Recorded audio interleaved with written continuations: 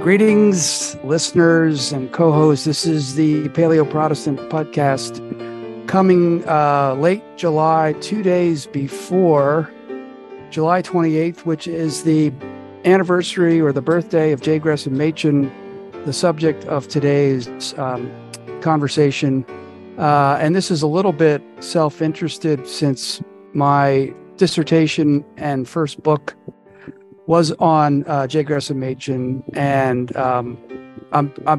I've suggested this as a topic, not so much out of self-interest, but sort of to take the temperature of other communions with regard to this conservative Presbyterian J. Gresham Machen, who I'll say a little bit more about. But we're here, as usual, with Corey Moss, who is in the history department at Hillsdale, and a pastor in the LCMS, Lutheran Church Missouri Synod, and Miles Smith, who's also in the history department and a parishioner at Holy Trinity, Hillsdale, Michigan, and may be headed for some official title. Has it happened yet, or are you still?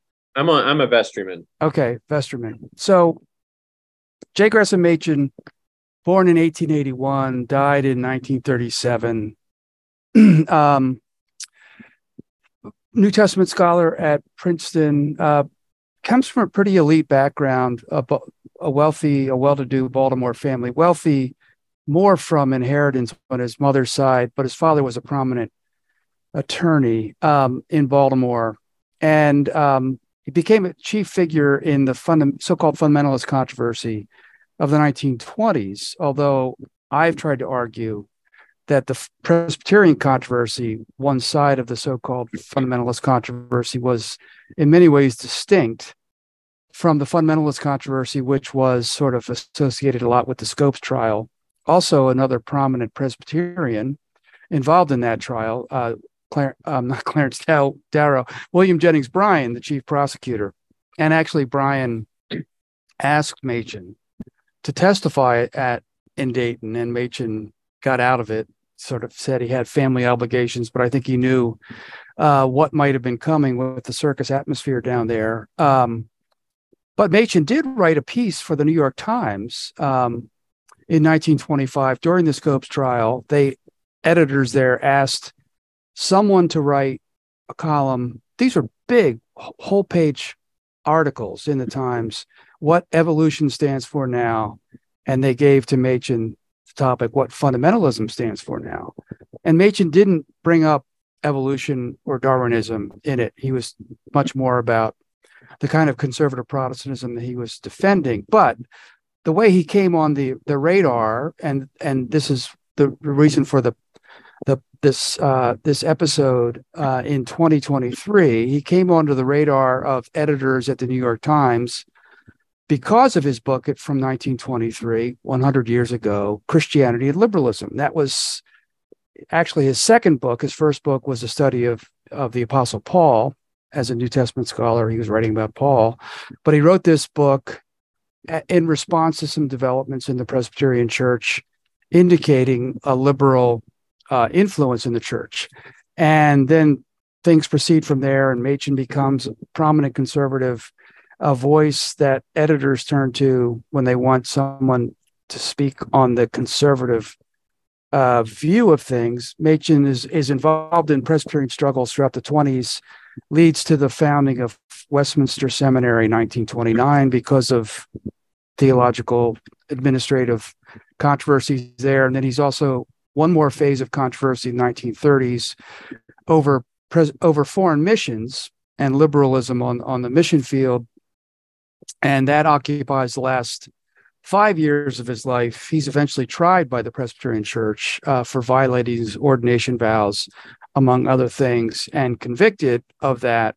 And he appeals. The appeal is upheld at the General Assembly in 1936, which leads to the formation of the Orthodox Presbyterian Church. And then 6 months later, Machen dies of pneumonia in Bismarck, North Dakota, of all places. So there's really very little record of what he might have done once all the controversy was over. But I've been writing a lot this year about the book because of the anniversary. I've been on 2 podcasts, one with some Lutherans. I'll link to these podcasts. Not, I wasn't on this one with the Lutherans, but they devoted 2 episodes to Machen. I was really quite surprised by that. And then I was on another podcast with some Baptists. So I thought that if Baptists and Lutherans can pay attention to Machen, so can we. The window's open for this. But I've also have to say I've been really surprised by this. Christianity Liberalism is probably Machen's most widely read book. It's a very good book. I still think it's a great read. I didn't encounter the book, even though I went to Westminster Seminary. I didn't encounter the book until I went to Harvard Divinity School, when I took a course in American religious history my first semester there with William R. Hutchison, and he devoted a fair amount of his, 1 week of his class to fundamentalism, but a big part of it to Machen. He assigned the book Christianity Liberalism. I had just graduated from Westminster, and I said, holy smokes, wait, where did this guy come from? And I went to his school, and then sort of from there, I got interested in old Princeton theology, and people said, you really should write your dissertation on Machen. So that's how all that happened. But Machen's big deal for me. He's a big deal in some ways, in many respects, in the OPC, although I've actually poking around at materials, there does seem to be a little bit of a gap of interest in Machen within the OPC. But overall, I've been sort of surprised by these developments this year, because I don't know if people think that there is a kind of liberalism that's taking over the churches. I mean, is evangelicalism going liberal? I mean, you could argue it's going progressive, but it's not necessarily going liberal. So I don't know about that. So I turned to my Anglican and Lutheran friends to see where Machen registers in the minds of Anglicans and Lutherans, if at all. And you don't have to make it up. If he doesn't, that's fine. But it is curious to think about the degree to which Machen is still a presence in the life of American Protestants. So maybe I'll go first. And Daryl, maybe we wanted to talk to like how much like each of us individually encountered Machen. Sure, that's either way. You can go. Yeah. You can do representative or individually. So, I mean, Anglicans definitely know who Gresham Machen is, because he's kind of the progenitor of, I think, modern conservative Protestantism, right? Like, if you're a conservative Protestant in 2023, you probably have some idea of the fundamentalist modernist controversy, even if it didn't particularly touch the commune you're in, because it touched the commune, that what we think of as broad evangelicalism. I think most people, if you have any sort of education about it, they know Christianity and liberalism. So whether they know Machen himself or not, like the actual figure Machen, is sort of a different question. But they know the book Christianity and Liberalism, and they know there's this guy who was a Presbyterian named J. Gresham Machen who wrote it. So let me just pause right there before I forget it, Miles. I'm sorry, but don't lose your thought, please. Yeah. I also just recorded a podcast with Bart Gingrich, who is a rector, I don't know the exact title, at a church in Richmond, in the Reformed Episcopal Church, which is now a part of the ACNA.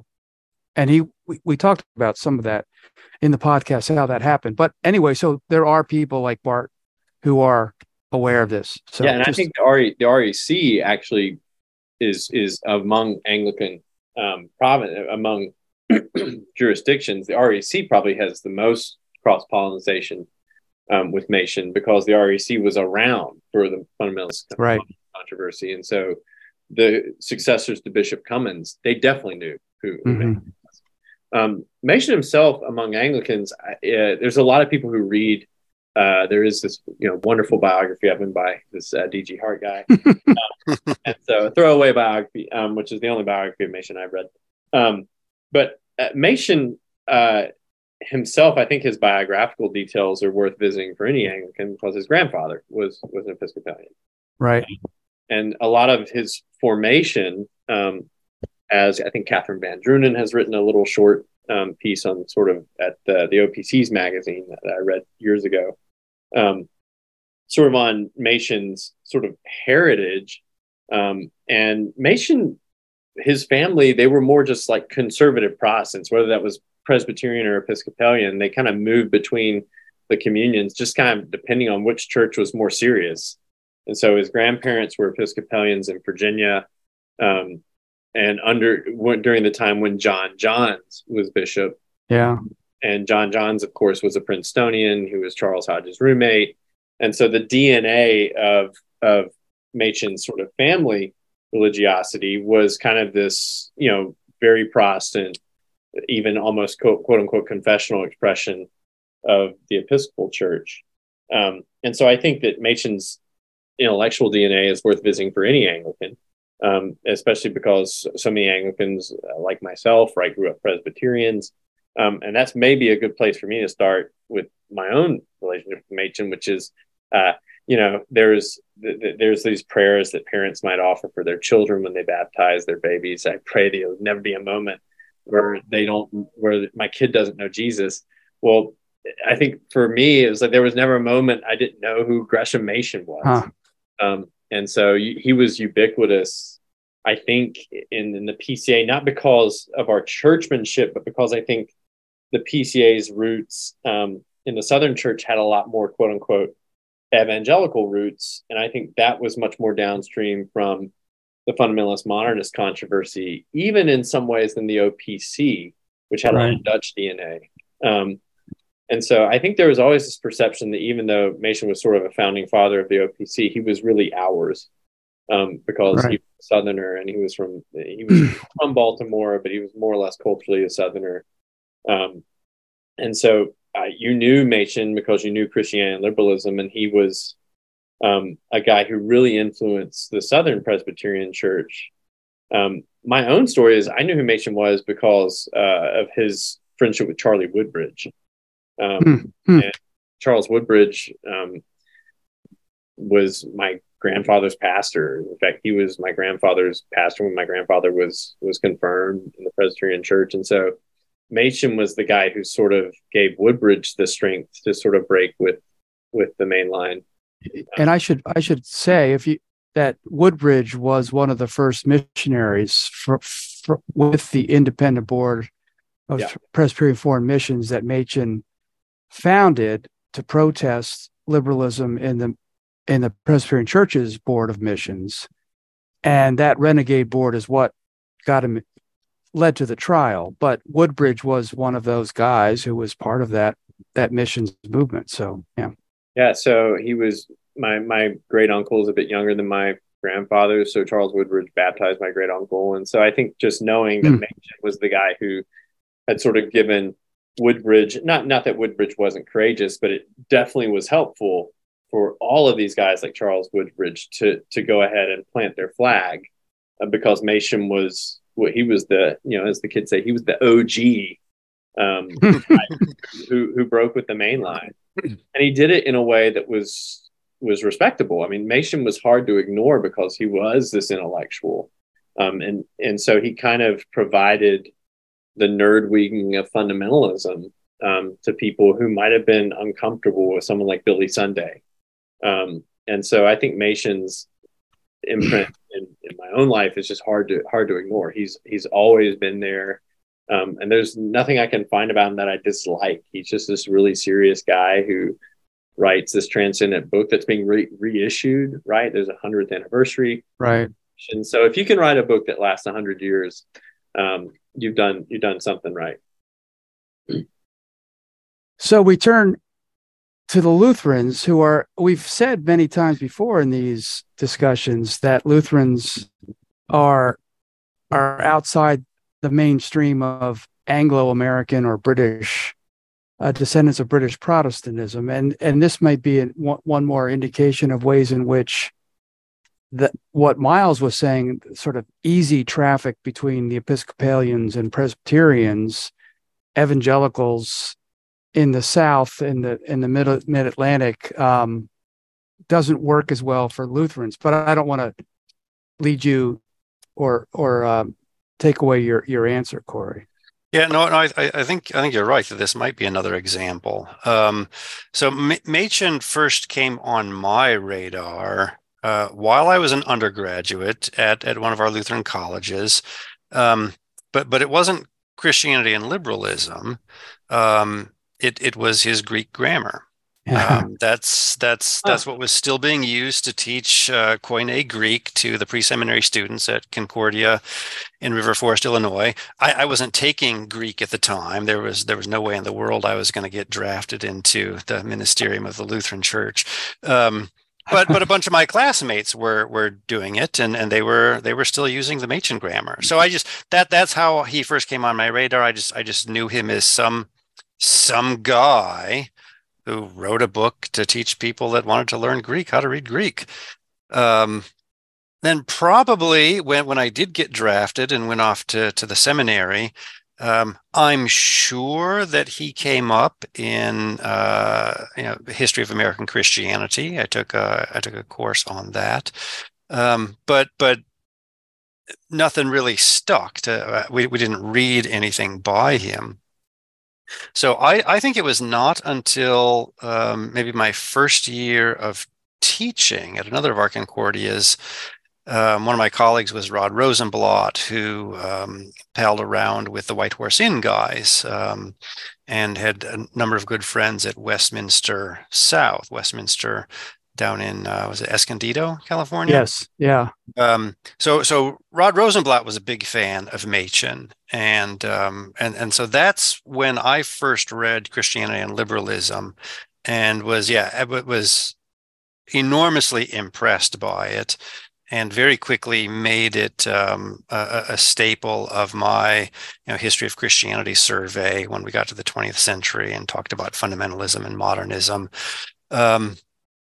And maybe I might be misremembering here, but also while I was teaching at Concordia, we developed a core curriculum, and the course in theology was an introduction to Christian theology, and we put together a small primary source reader for that, just kind of selective episodes and debates in the history of Christianity. And I want to say that we did include Machen in that, some excerpts from the book, or maybe from the article that came out before the book. So that's kind of my history with Machen. But as far as whether or not that's representative or what is the broader Lutheran engagement with Machen, I'm not entirely sure. I mean, I can say this, that in a lot of obvious ways, the LCMS controversies in the early 1970s, the so-called battle for the Bible, culminating in Seminex and the walkout of the more liberal contingent of the faculty at our St. Louis seminary. A lot of parallels there with the earlier fundamentalist modernist controversy. And so I would like to assume that Lutherans at that time were kind of reading Machen and nodding their heads and saying that yeah, this liberalism that has crept into Lutheranism is in fact not simply a different kind of Lutheranism. It is a different religion, the way Machen talks about liberal Christianity. One thing that surprised me, and I did not know this until I think relatively recently, in the last decade or so. In 1935, Machen wrote something for a Presbyterian magazine, the Presbyterian Guardian, I believe, on the ordination vows. And he's got an aside in that essay in which he gives thanks to the Missouri Synod and her clergy for constantly encouraging him during his own strife at Princeton. And so that actually kind of surprised me that in the 1920s, confessional Lutherans who are just coming out of a largely German-only lifestyle at the seminaries in the parishes are actually sort of not only paying attention and aware of what's going on in Presbyterian circles, but are actually reaching out to encourage this guy that obviously they have some real theological differences with, but they recognize him as somebody who is on the right side of that controversy. So there are two ways to explain that. One is Christian liberalism that I wrote about this for the Acton Institute. I'm not sure, it's going up sometime this month. I'm not sure if it's just going to be online or in their magazine as well. But the introduction to Christian liberalism, Machen has all this political, not all, but has a fair amount of political material. Partly he's trying to write for a wider audience, for people who don't really care about what's happening in the churches. And he talks about the way in which government is taking over more and more areas of life, including education. He was a libertarian. He was a Southern Democrat. So he was anti-big government before conservatives really woke up to that, maybe you could argue. And he has long, lengthy footnotes in the introduction about language laws in various states that were requiring English-only education. Mm-hmm. And I could imagine Lutherans reading that and saying, hey, this guy is channeling, he's talking about, especially Nebraska at one point. So I could imagine him making a connection with Lutheran audiences that way. But then in 1925, he writes kind of a follow-up book, What is Faith? So in Christian liberalism, he was trying to prove that liberalism was not Christian. In What is Faith, he's trying to prove that liberalism wasn't really intellectual, that it so emphasized the sentimental psychological aspects of faith that it really wasn't engaging with the mind as much. But there's a fairly lengthy section in that book about the importance of creeds. And he uses the example of Missouri Synod, I'm pretty sure, at least Lutherans, and the kind of catechetical tradition that they have, and also the nature of their ordination vows. So I don't know if he heard about that from correspondents who wrote to him after the first book saying, this is what we do. Maybe they read the book because there is material in Christianity liberalism about subscription, the importance of creeds as well. But he goes out of his way in What is Faith to mention Lutherans in very positive ways for their attachment to their confessional tradition. So there's another reason. And by the way, when you said different religion, listeners hearing that might be thinking, what the heck? This guy was arguing that liberal Christianity was a different religion altogether. And as inflammatory as that might sound, it was actually a fairly simple point, which is that he credits liberalism or liberals with trying to save Christianity for the modern world.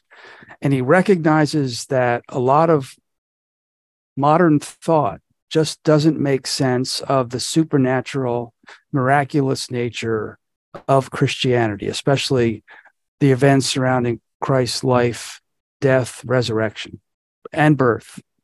Machen wrote a book about the virgin birth, by the way. But so he says, though, again, it's not merely that supernaturalism is important to Christianity, but he also makes the case that supernaturalism is the only remedy you can have for something as severe as human sinfulness. That you need a divine intervention into human affairs on the order of what Christ did by becoming a man and by dying on the cross and living a sinless life, and rising again, etc. That's the only remedy for sin. So he was trying to take seriously that the sinfulness of human existence and the only remedy for it. That's why he wanted to emphasize the supernatural. And that's why he said liberalism was a different religion, because what they did was, okay, let's get rid of the supernatural stuff and hold on to the kind of the ethical teaching of Jesus, the inspiration of Jesus, some of the good moral teaching from the Old Testament, etc. That'll be enough to save Christianity for the modern world. And Machen said, well, what you're left with is a different religion. So, I mean, that's how he gets there. And it could sound fundamentalist if you just put it on a bumper sticker, but his more elaborate point is, I think, profound, actually. And I'm glad you mentioned that, because I'm just going to take a wild guess that the kind of people who are listening to this podcast, being confessional Protestants, when they hear the word, liberal Christianity, they probably think, like I often do, that the liberals in my circles are the guys who wear suits when they're preaching rather than clerical vestments, or the liberals in broader American Christianity, are the ones who advertise the recycling bins all around the church, and that's not what Machen is talking about. Machen is talking about those who are under the guise of some established Christian denomination, actually denying the biblical account of miracles, the virgin birth, a kind of substitutionary atonement, and so this is a different kind of liberalism than the kind of liberalism that some of us might grouse about today. Far more insidious. And following up on that, I mean, one of the arguments I've made repeatedly over the years, and what I would say why Machen isn't a fundamentalist, because the fundamentalists were also emphasizing the supernatural character of Christianity. But the two big doctrines for fundamentalists were, one, creation, which leads to the Scopes trial. The other one is the return of Christ. And there was a lot of millennialism that was prominent in fundamentalist circles. Machen actually calls some of that chiliasm or chiliasm. I'm not sure how you pronounce it directly. In Christian liberalism, in my copy, I've used it so many times. It's page 49.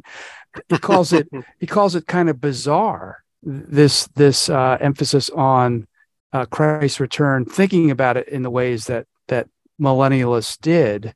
So. What do you mean, like dispensationalists? Yeah, although premillennialists primarily. I mean, I don't know if they actually call themselves dispensationalists yet. So you have fundamentalists concerned about the bookends of human existence, origins of human beings in Genesis, and then the end of human life on earth before the return of Christ. But that period, those two bookends, they're worried about. And Machen was in effect saying, no, this Christ is really important. And the supernatural stuff surrounding Christ is really important, which is another reason why I think he didn't testify at the Scopes trial, because it just wasn't, creation wasn't as big a deal to him as, say, the virgin birth of Christ was, and the nature of this God-man and what the God-man could do.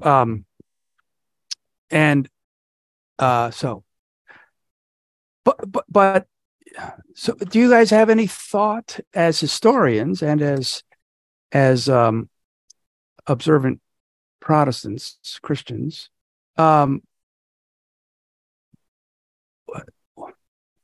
does 1920s and the fundamentalist controversy or the Presbyterian controversy, however you want to call it, whatever you want to call it, does it seem dated?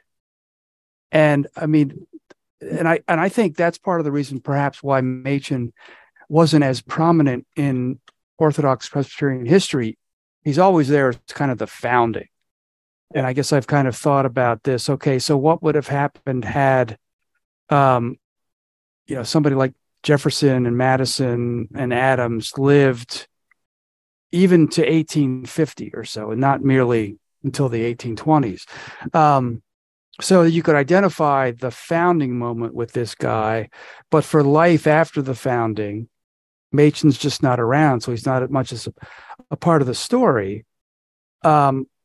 which is another way of saying that he may have been dated by the particular circumstances of his time. But from what you were saying, Corey, especially about using excerpts from the book or other parts of Machen's writing for your courses or classes at Concordia, maybe not. I mean, there's this timeless quality to theology, obviously. Yeah, well, and to the point that he's making, and this is one of the things that I really like about the introduction, and it reminds me of the introduction, for example, to C.S. Lewis's Mere Christianity, when Machen says, we have to start with the definitions. So when I talk about Christianity, I'm just going to talk about Christianity in its historical definition. And the fact of the matter is that Christianity from the beginning is defined by certain beliefs, which is to say certain doctrines. It's not merely a way of life or a way of behaving. And he says you don't even have to be a Christian to believe that, but you just read the documents and you understand that whether these beliefs are true or not, that the church has always understood Christianity to revolve around certain beliefs.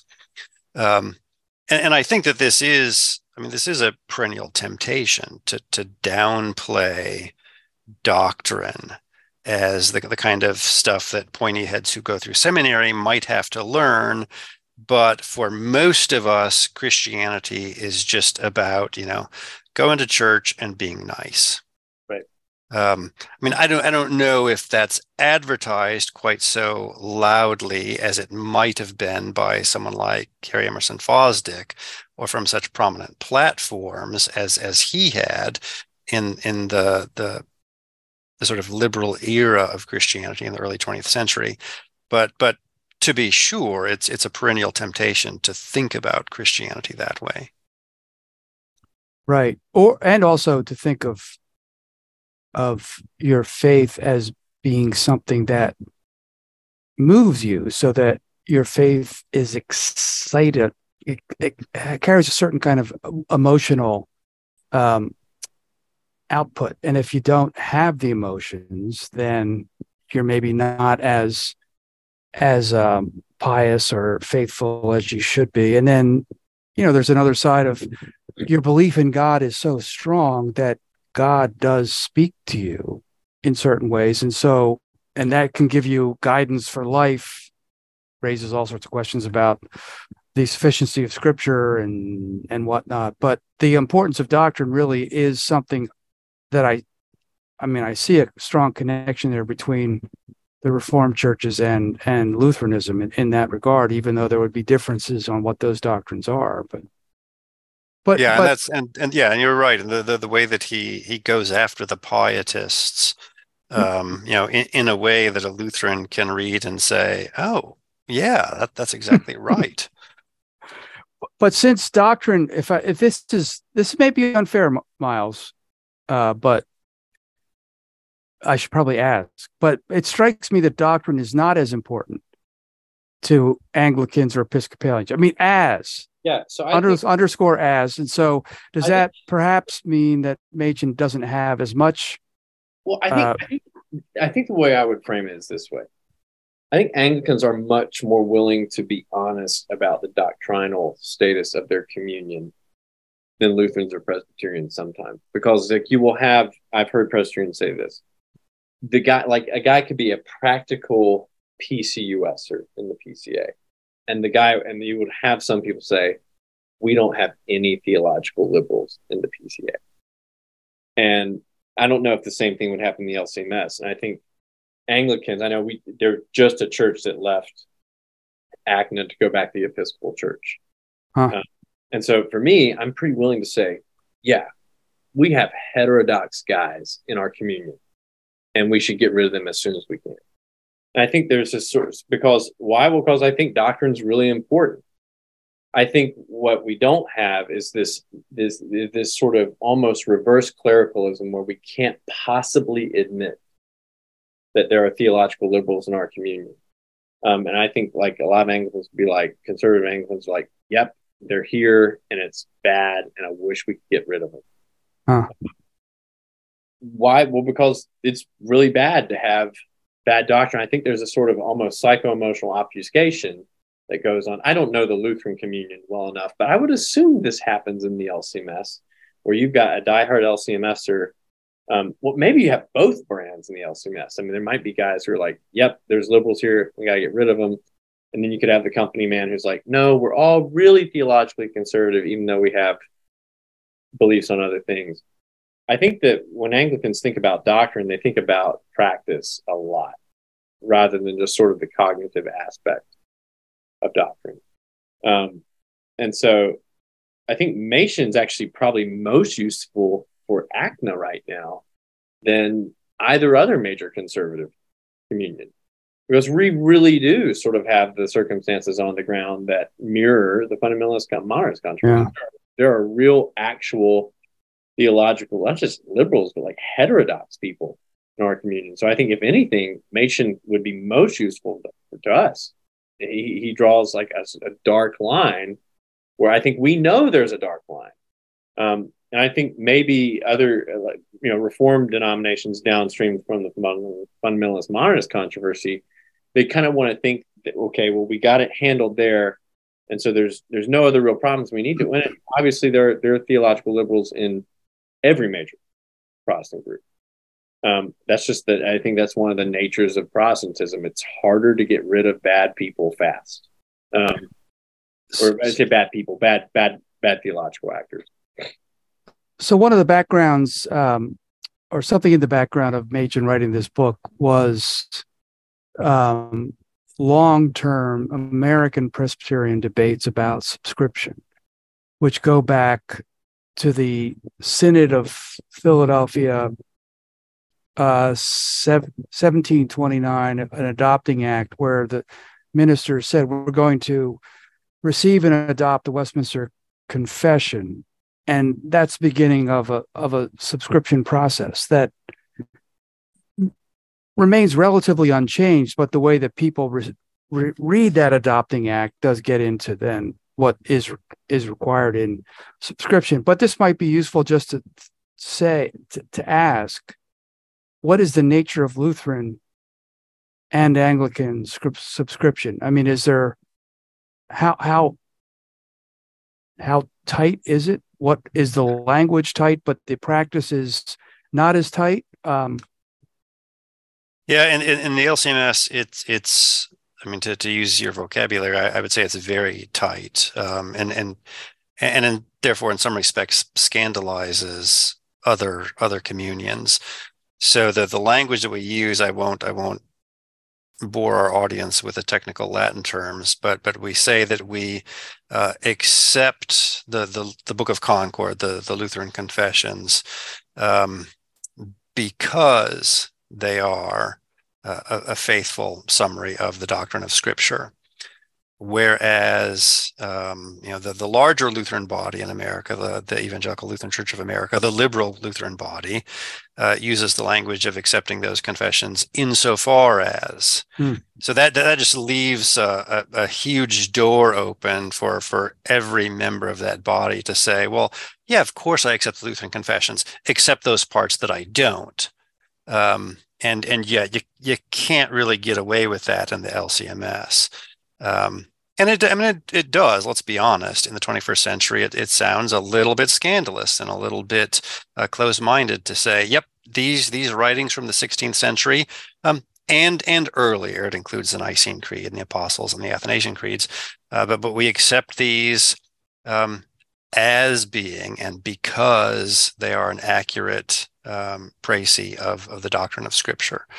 And therefore they serve as a kind of shorthand for us. Mm-hmm.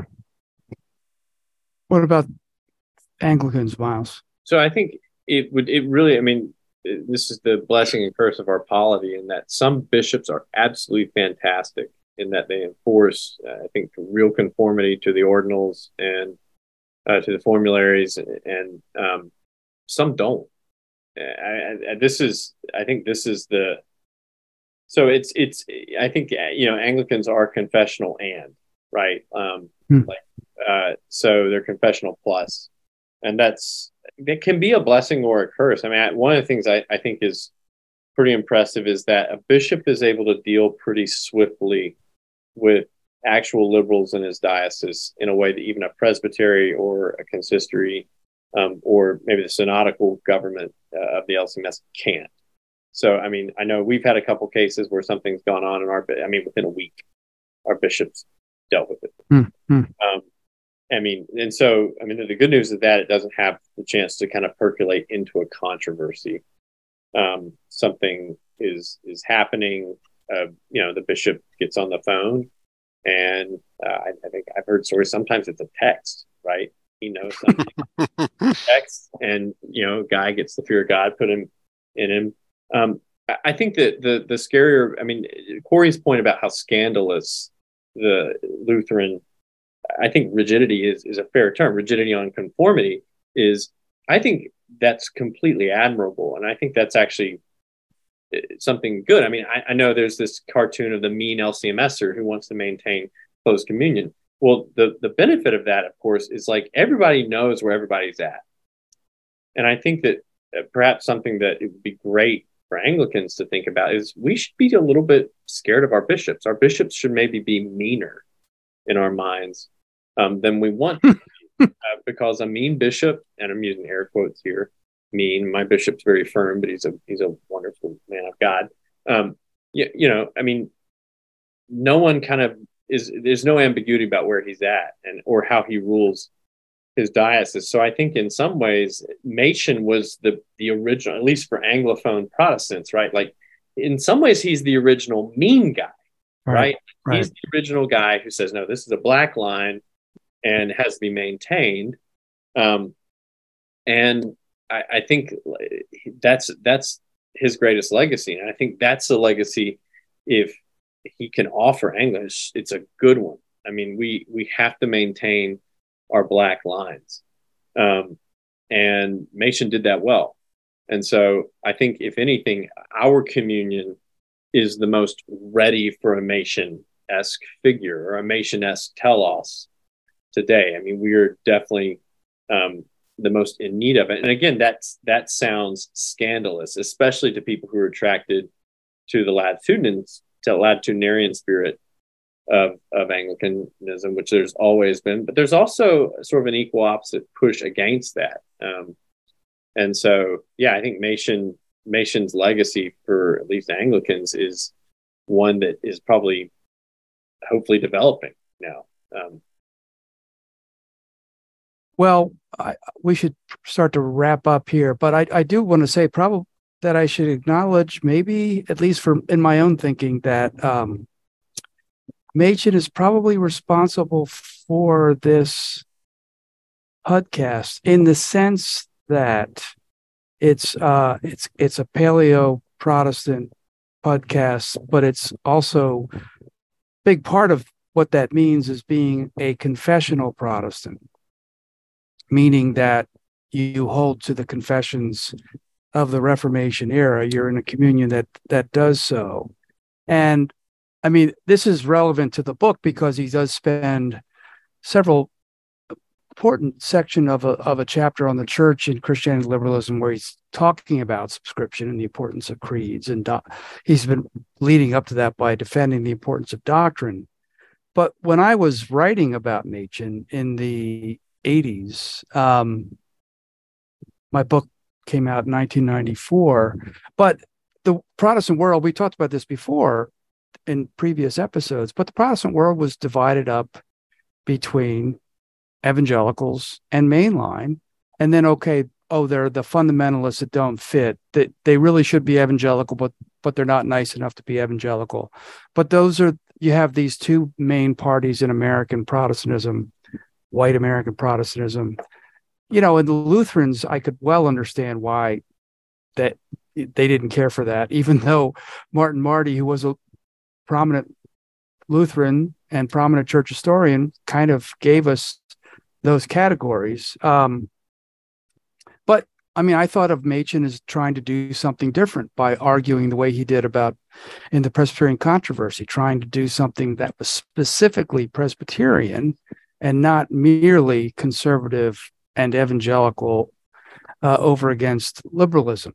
And that eventually inspired a book I wrote, I can't remember what date, about 10 years later or so, Lost Soul of American Protestantism, where I devoted a chapter in there to Lutherans. I would have liked to have included Episcopalians, and I did a little bit in one of the chapters with some 19th century Episcopal developments. But I know some Lutherans, LCMS folks, have read that book and appreciated kind of being included in an effort to try to recover confessional Protestantism. I do have a chapter on the Dutch Reformed, on Presbyterians, and on Missouri Synod, or at least 19th century Lutheran developments. And but I think it's still a category worth pursuing and considering confessional Protestantism. It's a hard thing to say, let's form a confessional Protestant organization that's going to unite all of these different communions into some kind of fellowship? Not really, because we can't celebrate the sacraments together in some ways. We can't do missions together. If we just had a conference and we came and heard papers and shared meals, that might be one thing, but it's hard to get confessional Protestants together the way it is easy to get liberal Protestants or evangelicals together, because they're not bound by those confessions or creeds the way that these other groups are. But part of my purpose in doing this too was to remind historians who study American Protestantism that there are these other groups, and you can't just sort of include them in your story by shoehorning them into the category of evangelical, because, as I've said it, I think somewhere, if I'm an evangelical, then I'm in the same camp with Oral Roberts. How do you put Pentecostals and Presbyterians together in the same boat? And I don't know how much Lutherans try to get people try to put Lutherans in an evangelical mold, even though they're the only church that really can claim the original word evangelical. So anyway, I think Gallup at one point was including the LCMS and Wells in the term evangelical. And what you realize is so much of this polling is really has to do with the way Christian groups vote in elections. And it really is this kind of socio-political definers that are being sort of retroactively attached to religion. Imagine how much further a Wells person is from Oral Roberts.